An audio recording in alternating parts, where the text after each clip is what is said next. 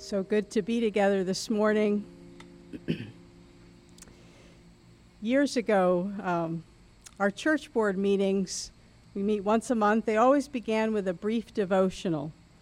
Perhaps like me, you've been in meetings that a devotional begins a short time in God's Word to help frame the work that's about to be done. Well, I calculated that in my 16 years serving here at HBIC, I've been in approximately 175 church board meetings. That's a lot of church board meetings, never mind all the other committees and commissions and ministry teams. But of all of these, there's only one devotional that stands out in my memory. In this particular meeting, it was sometime in early 2008. Chris Book was then the chair of our church board, and he shared with us about the term, my people. Now, I don't necessarily go to a church board meeting expecting God to speak to me about something that I need to hear. But isn't it just like God to show up and speak to our hearts when we least expect it? So it was one of those cherished moments when God lifted my heart to a higher plane and gave me a truth that I've thought about many, many times throughout these years. Chris's theme was my people, and he asked us to think about some of the passages in which God uses this phrase, my people. So members of the church board shared various scriptures with one another, like Ruth 1:16, in which Ruth says to her mother-in-law Naomi, your people will be my people and your God, my God. Or like Ezekiel 36, where God says, you will be my people and I will be your God. Or 2 Chronicles 7:14, if my people who are called by my name will humble themselves and pray and seek my face and turn from their wicked ways, then I will hear from heaven and will forgive their sin and will heal their land. Or 2 Corinthians 6:16 was shared, I will live with them and walk among them, and I will be their God, and they will be my people. And then, as if thinking about how God has made us his people and and how he promises his faithfulness to us weren't enough, Chris then led us in thinking about how as God's people, we're called to be my people to one another. For me, it's been a phrase that I've carried in my heart for the many years since then. You are my people. I am your people. God calls us to belong to one another. We aren't just a group of people who happen to be at the same place Sunday after Sunday to worship the Lord. Instead, we're a group of people who choose to worship and serve together, to labor together, to care for one another, to experience the good and bad of life with one another, to encourage each other, to challenge each other, to need one another, to be committed to one another, to be followers of Christ together, to be interconnected. Just as we are my people to the Lord, we are also my people to one another. And it's this truth of the body of Christ being my people, being family with each other, that we come to today's passage in the book of Acts. We've been looking at Acts for a number of weeks, the church then and how that impacts the church now. And we'll be reading Acts chapter 20, verses 13 to 38. Before we get to that, I want to just give a little bit of background because it just kind of jumps into the middle of a story in a sense. In chapter 19 of Acts, Paul had traveled to Ephesus. And this is part of what was considered Paul's third missionary journey. And he taught about the kingdom of God in the synagogue in Ephesus for 3 months, and then he ran into some pushback from the synagogue leaders. So from there, he and his companions, his disciples, had discussions in the lecture hall of Tyrannus for 2 years. They met daily and lectured and talked and discussed and answered questions. And the scriptures say that God did miraculous things through Paul. Many people came to follow Jesus and through Paul's ministry, through his teaching. For instance, some of the people gave up their practice of sorcery. They burned their scrolls, and the scripture says they were worth 50,000 drachma. To set that in context, 1 drachma was the equivalent it was a silver coin. It was the equivalent of a day's worth of work. So 50,000 drachma would be the equivalent of 160 years worth of daily work. That's a lot of sacrifice of worldly things and of idols in coming to faith in Jesus. Well, Paul's intent, he tells us in Acts 19:21, was to go to Jerusalem, to pass through Macedonia and Achaia, which is Greece. And then after visiting Jerusalem, he intended to go on to Rome. And then we're told in Romans 15 that he also, from Rome, intended to go to Spain, which for him, Spain was the ends of the earth. It was the ends of the known world at that time. And Paul was seeking to obey Jesus' commission to go to the ends of the earth with the gospel. Well, he sent 2 of his fellow workers ahead of him to Macedonia, and he stayed in Ephesus a little bit longer. And while he was still in Ephesus, a great disturbance broke out. It was almost a riot in the city. Those who were profiting from the worship of the goddess Artemis were upset with Paul and his followers. They were teaching that these idols that they were worshiping were worthless. And so that the artisans who made silver statues of the goddess Artemis, they were losing their livelihood. And they were upset about Paul's ministry. And so this riot broke out in the city and threatened them, and the whole city was in an uproar. So at the very end of chapter 19, the city clerk quiets the uproar, gets them to go back to their homes.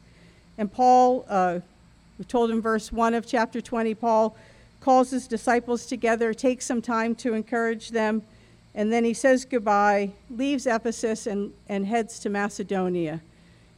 Traveling through the province of Macedonia, he was encouraging the people, and then he finally arrived in Greece. He stayed in Greece for 3 months, and his intention was to set sail from Greece to Syria. And so here's Greece. He could have just got in a boat and gone across the water, landed in Syria, but he learned of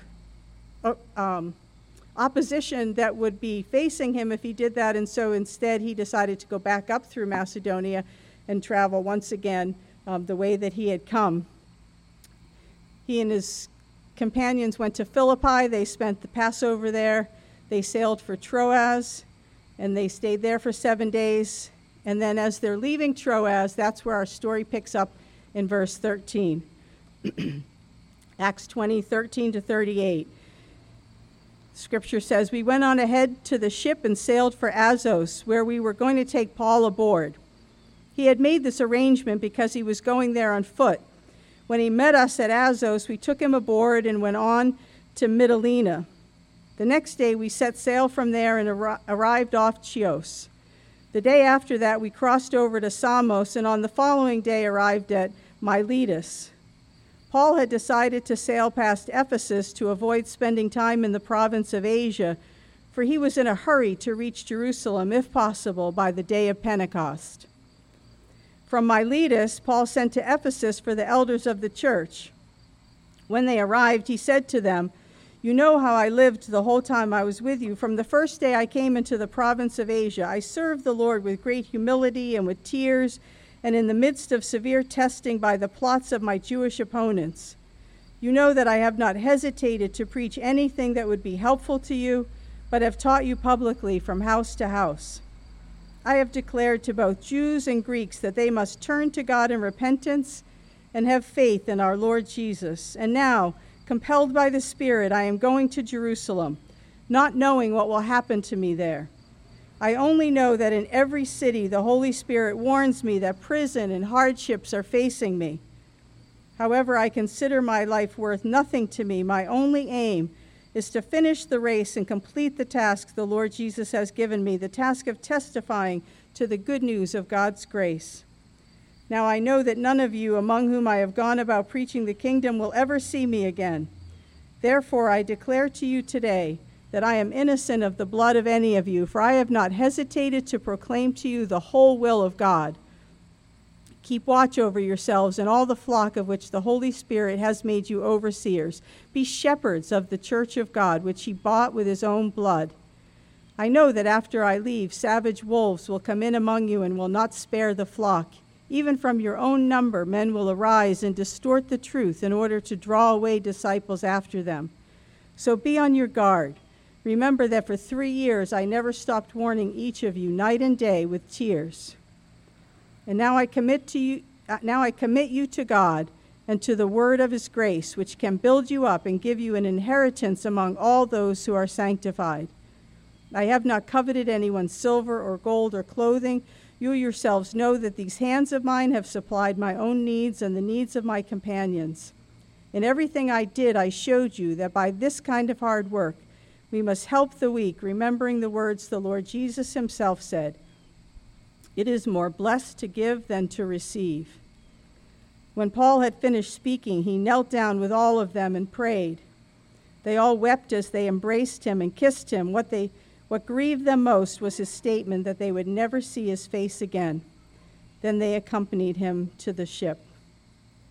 Lord, we thank you today for your word and for this time in the life of Paul and his followers and in the church. We pray, God, that you would speak to us through these words, that you would impact our lives today with looking back at the church earlier. Lord, help us to listen to you and to your Holy Spirit. In Jesus' name, amen. It is very warm up here.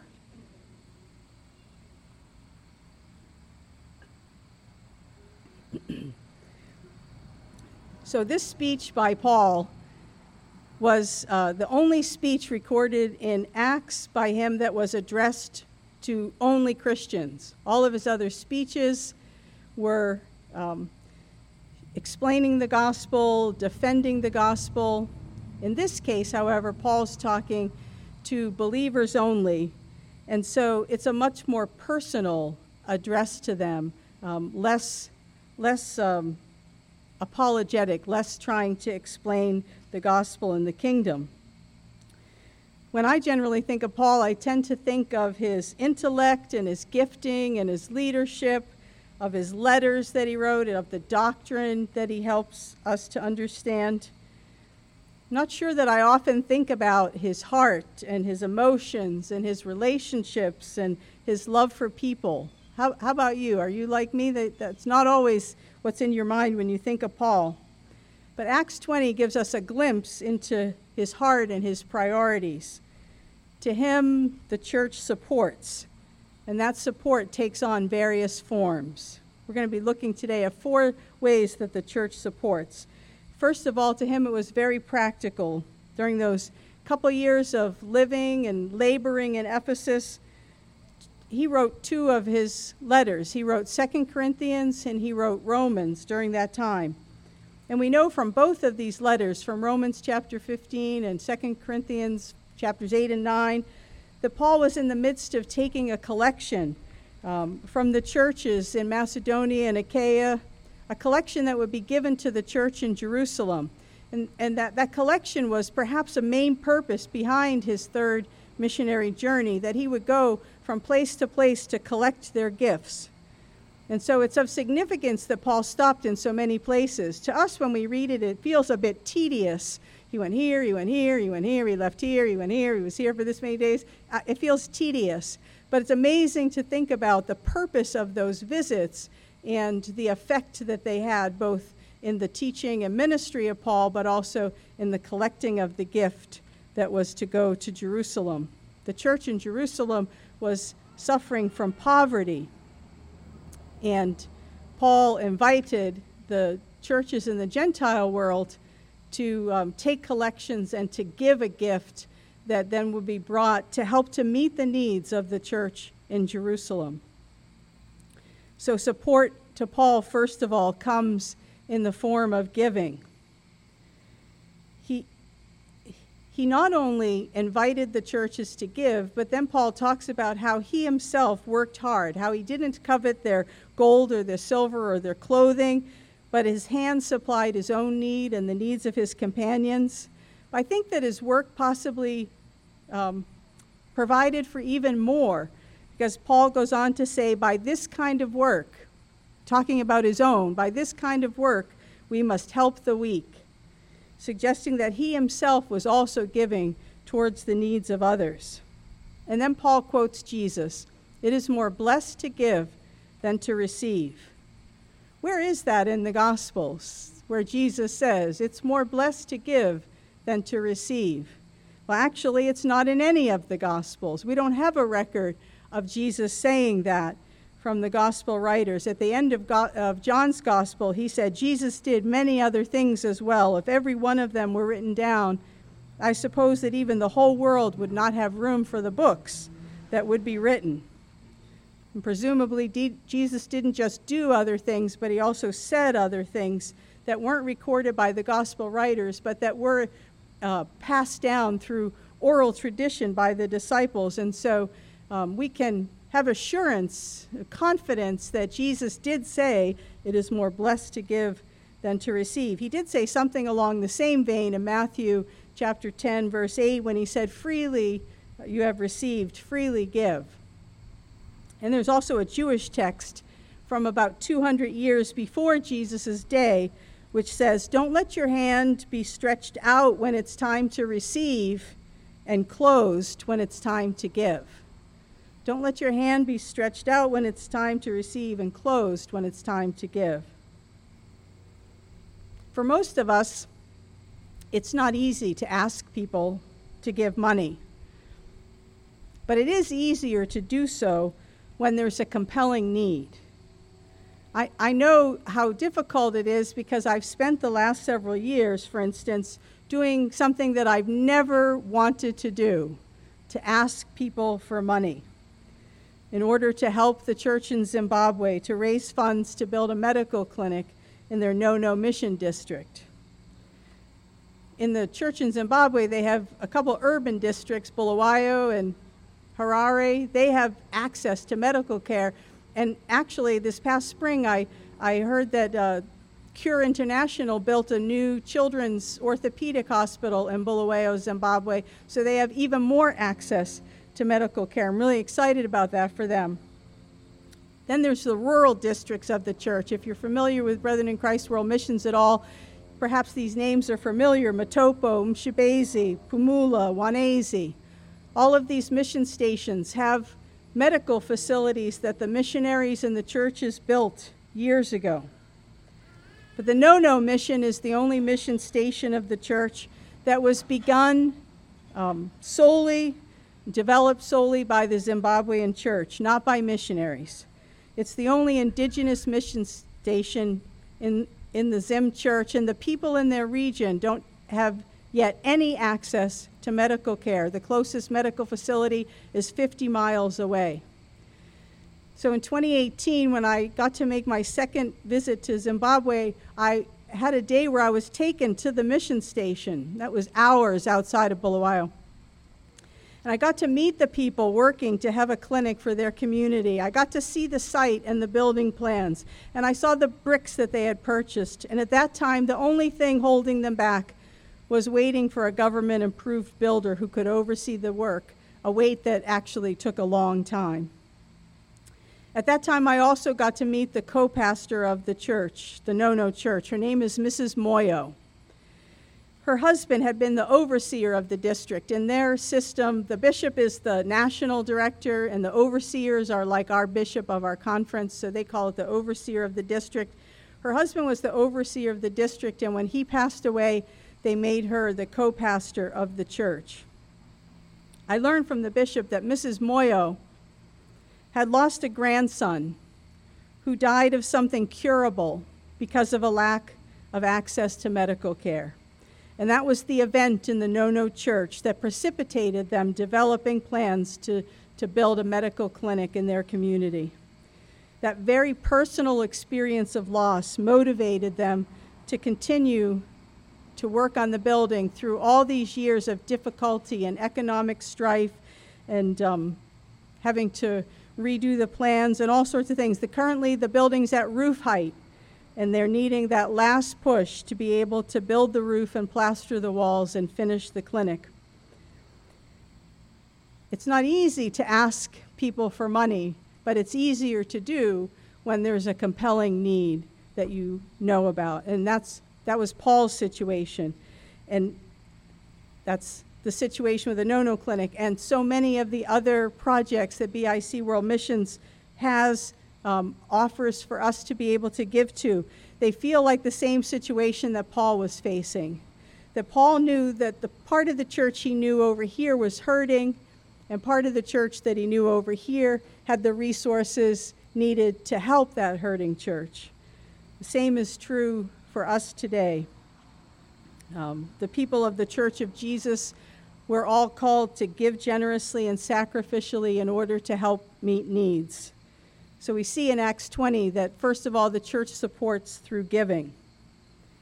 We also learn from Paul that the church supports through teaching.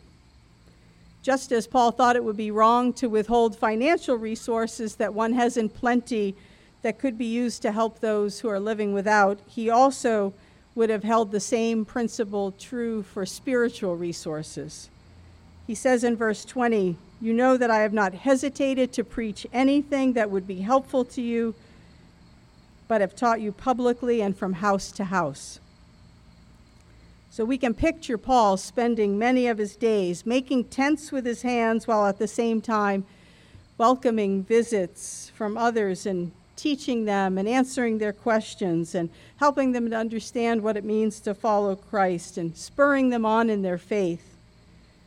We know that he spent time even late into the night preaching and teaching. The passage just before today's passage in verses 7 to 12 tell the story of Paul preaching late into the night, and a young servant boy named Eutychus was there listening to him.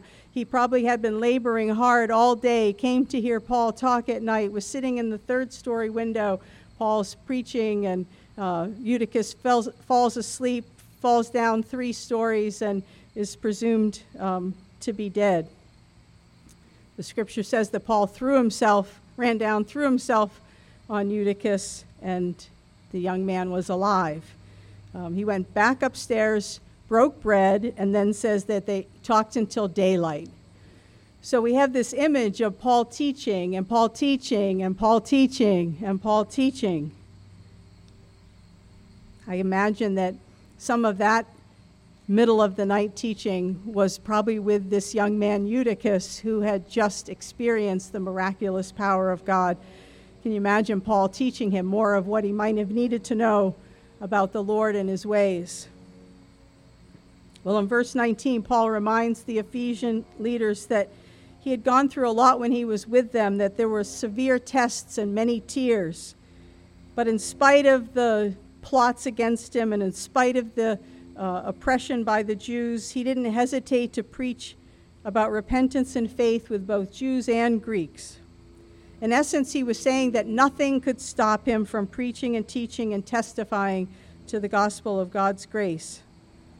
Is there anything that stops us from doing so? Is there anything that stops you from doing so? Howard Hendricks wrote a book called Teaching to Change Lives. And in it, he tells of speaking at a Sunday school convention. That used to be a thing years ago. I don't think they have too many of those anymore, but there used to be Sunday school conventions, and he was speaking at one at Moody Memorial Church in Chicago. And during the lunch break, he and a couple other of the speakers went together to a little hamburger shop right across the street. There were 3 of them, and there was a table for 4.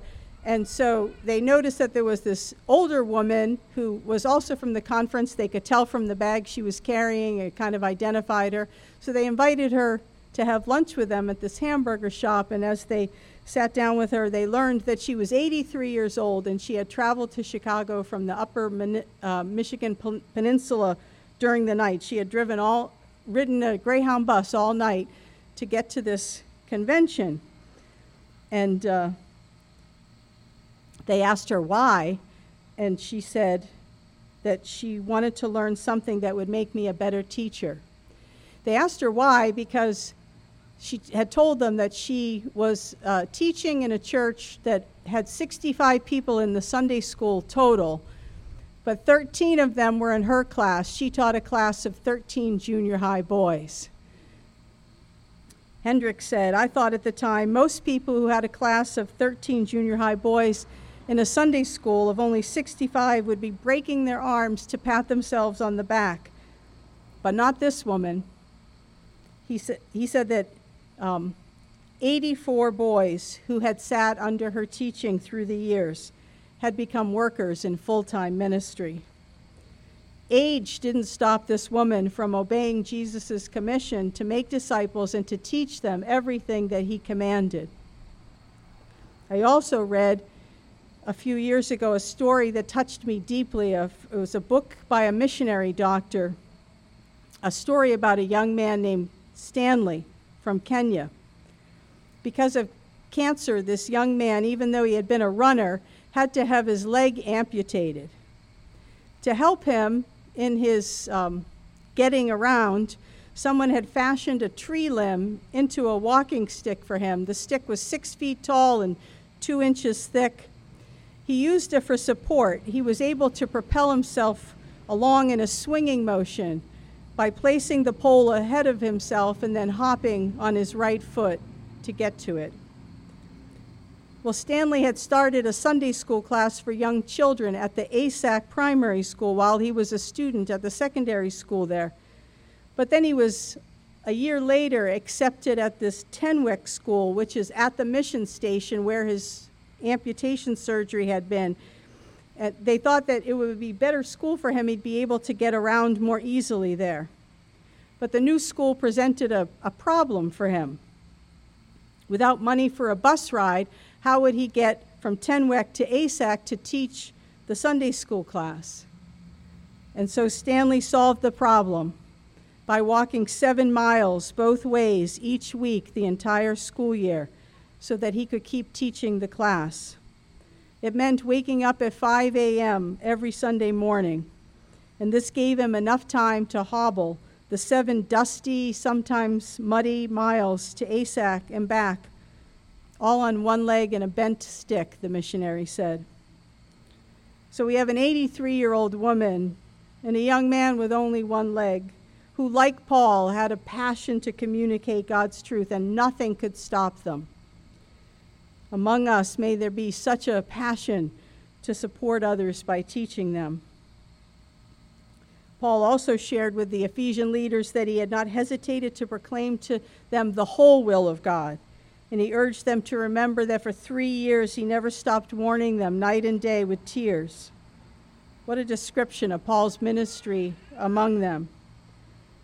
A.W. Tozer, in his book, The Set of the Sail, challenges us about this even today. He says, "The fact is that the New Testament message embraces a great deal more than an offer of free pardon. It is a message of pardon, for that God may be praised. But it's also a message of repentance. It's a message of atonement, but it's also a message of temperance and righteousness and godliness in the present world. It tells us that we must accept a Savior, but it also tells us that we must deny ungodliness and worldly lusts. The gospel message is about the idea of change and in separation from the world, of cross-carrying, and of loyalty to the kingdom of God, even to death." Tozer goes on that to offer a sinner the gift of salvation based upon the work of Christ, while at the same time allowing him or her to retain the idea that the gift carries with it no moral implications, is to do him or her untold injury where it hurts them worst.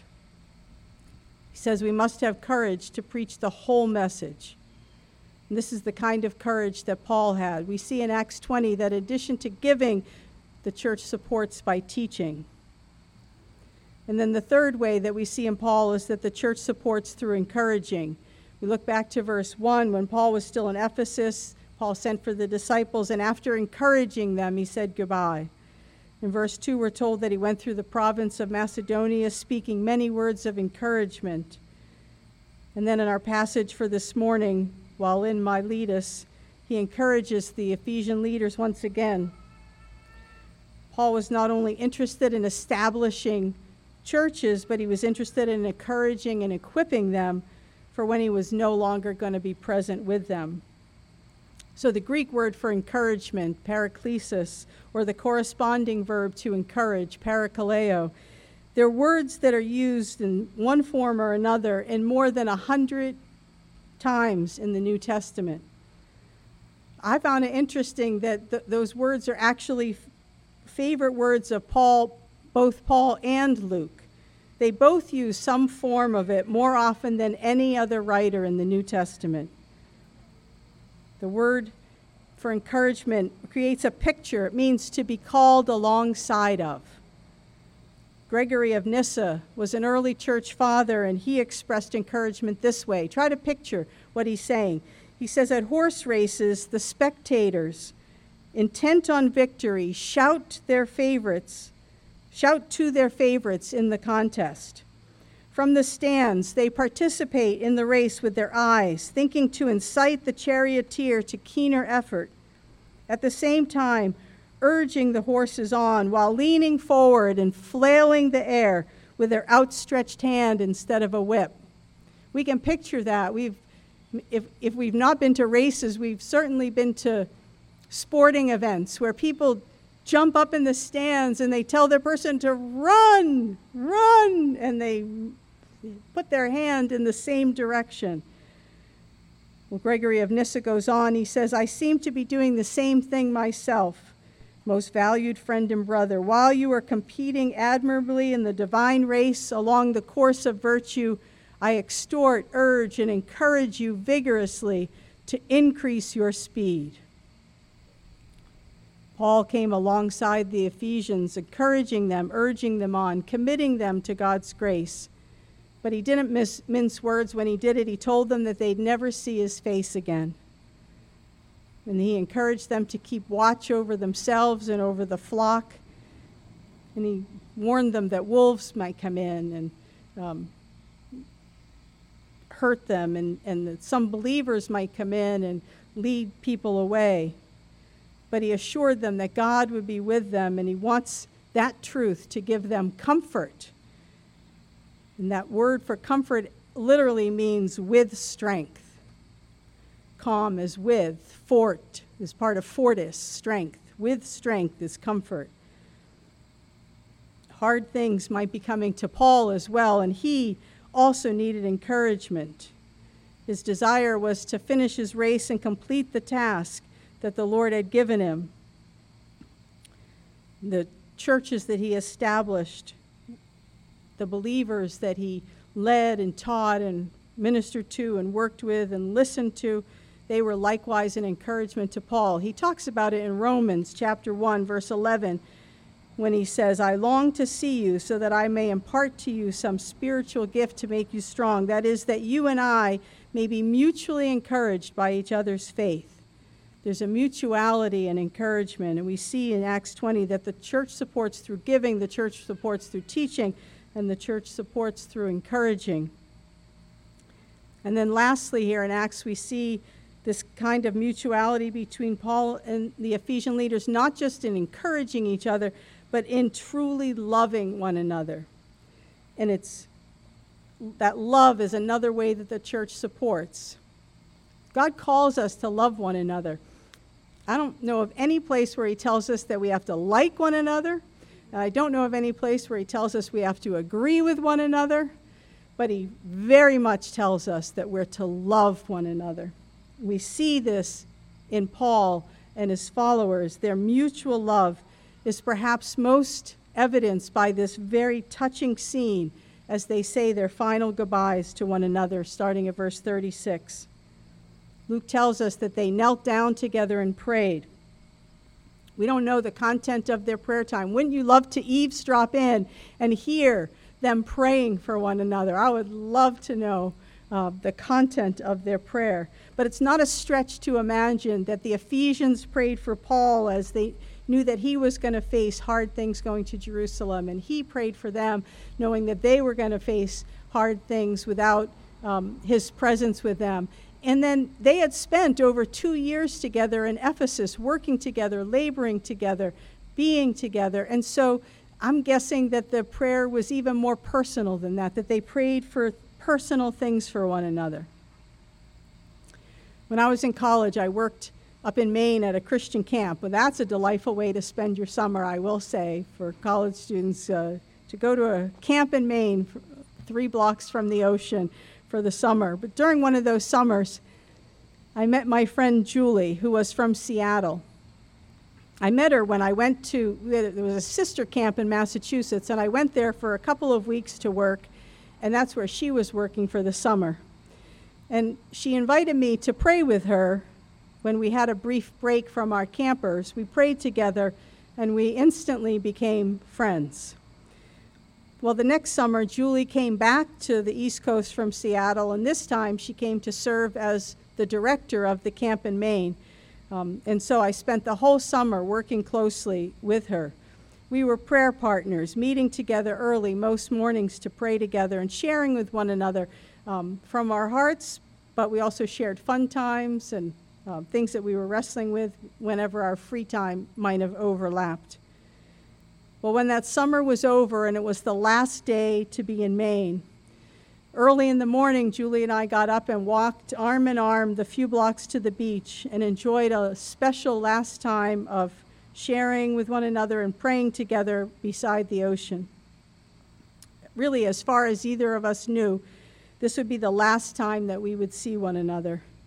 Though we had loved one another deeply, we really didn't think that we would ever on this earth be in the same place and see one another again.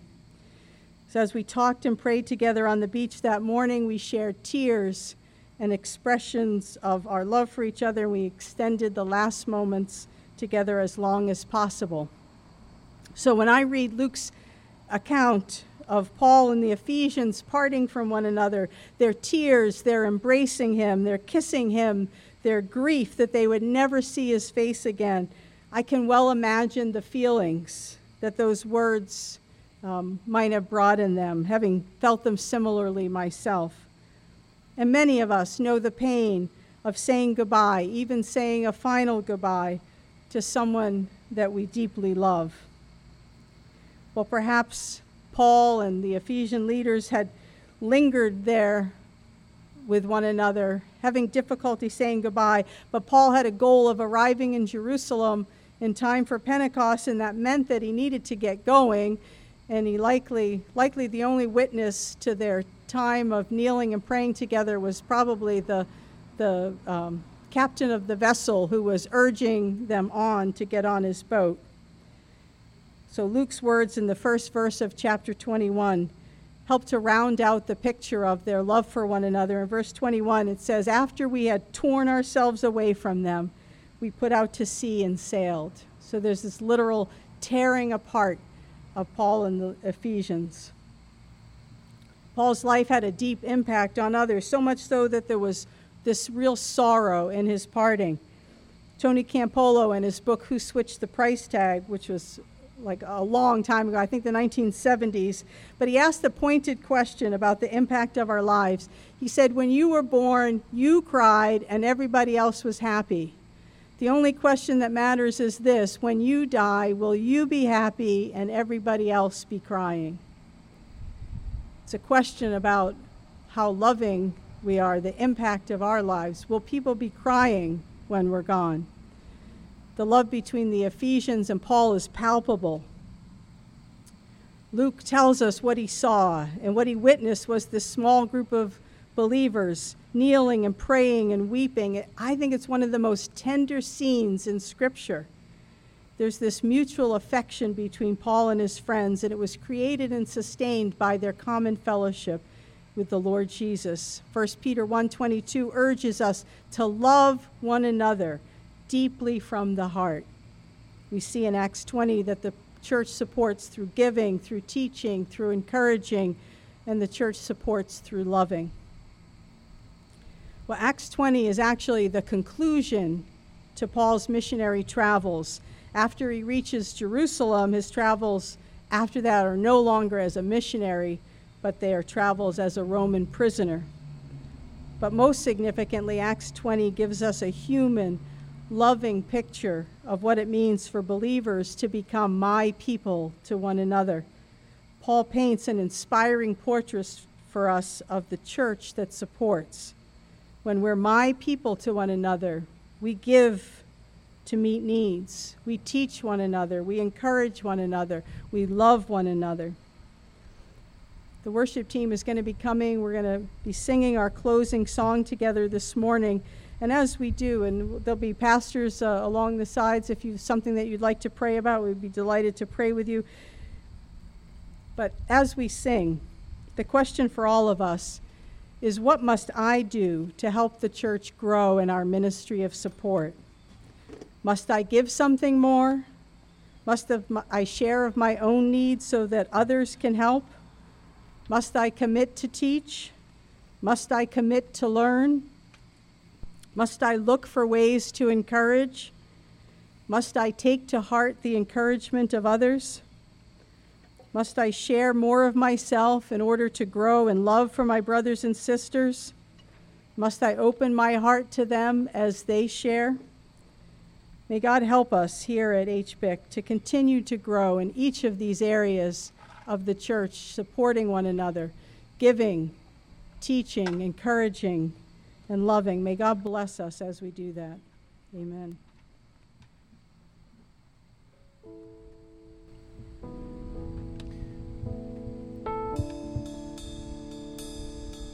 Please stand and join us as we sing our final song, the Servant Song.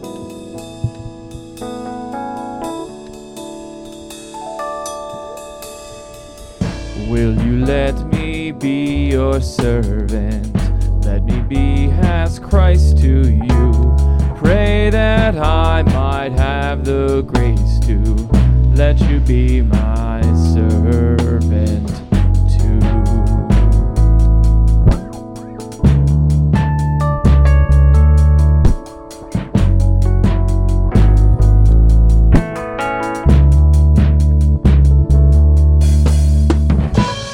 Pilgrims on a journey, we are siblings on the road. We are here to help each other walk the mile and bear the load.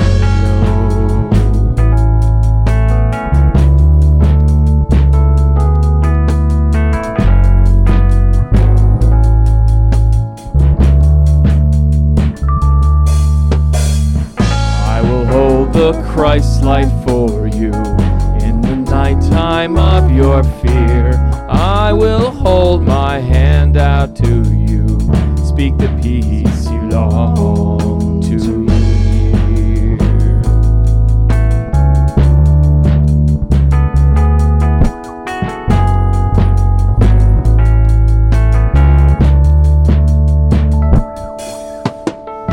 I will weep when you are weeping. When you laugh, I'll laugh with you.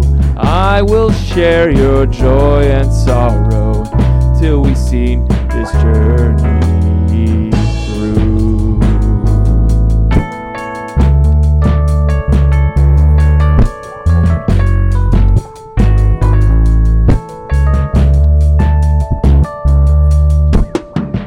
When we sing to God in heaven, we shall find such harmony, born of all we've known together, of Christ's love and agony.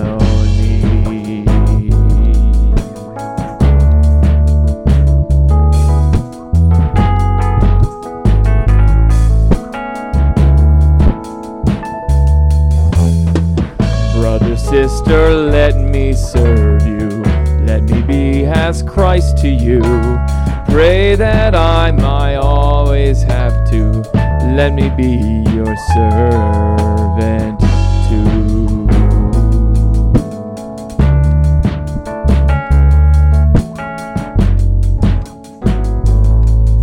Sing that last verse with me one more time, please.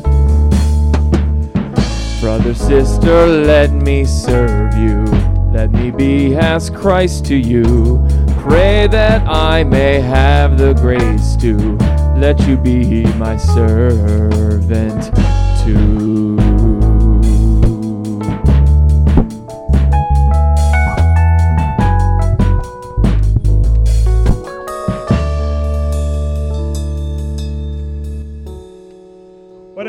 blessing that we have that in the body of Christ, God has gifted all of us to be supports to one another. Our prayer is that as you go forth this week, you may think through the ways that God is calling you, not just to serve here in the church, but in your community, wherever you are, whether you're in the campus or in a neighborhood, whether you're at work or in school. May all of us be thinking of ways that we can truly empower and be there with one another, whether it's being home to one another, comfort to one another, strengthening one another, praying for one another. Let's pray together. Our Father, our God, we thank you so much for the blessing of knowing you and being known by you. We thank you so much that you've chosen us to be your people. God, we pray now that as we depart, may we be encouraged not only by the word that we heard this morning, but be encouraged by your Holy Spirit that lives inside of us. God, help us to go forward as willing and able to serve you as we serve one another. God, give us the strength to comfort others. Give us the willingness to encourage one another. Give us the audacity to say, God, this is my gifting. This is who I am. I want to give it to you for your kingdom come. Lord, for our neighborhoods and our schools, for our families, for our houses, for our workplaces, let us be a light where you've placed us. Let us be a light for your glory. Let us serve one another, support one another to draw everyone back home to you. In your holy and precious name we pray. Amen. God bless you all. Have a great week.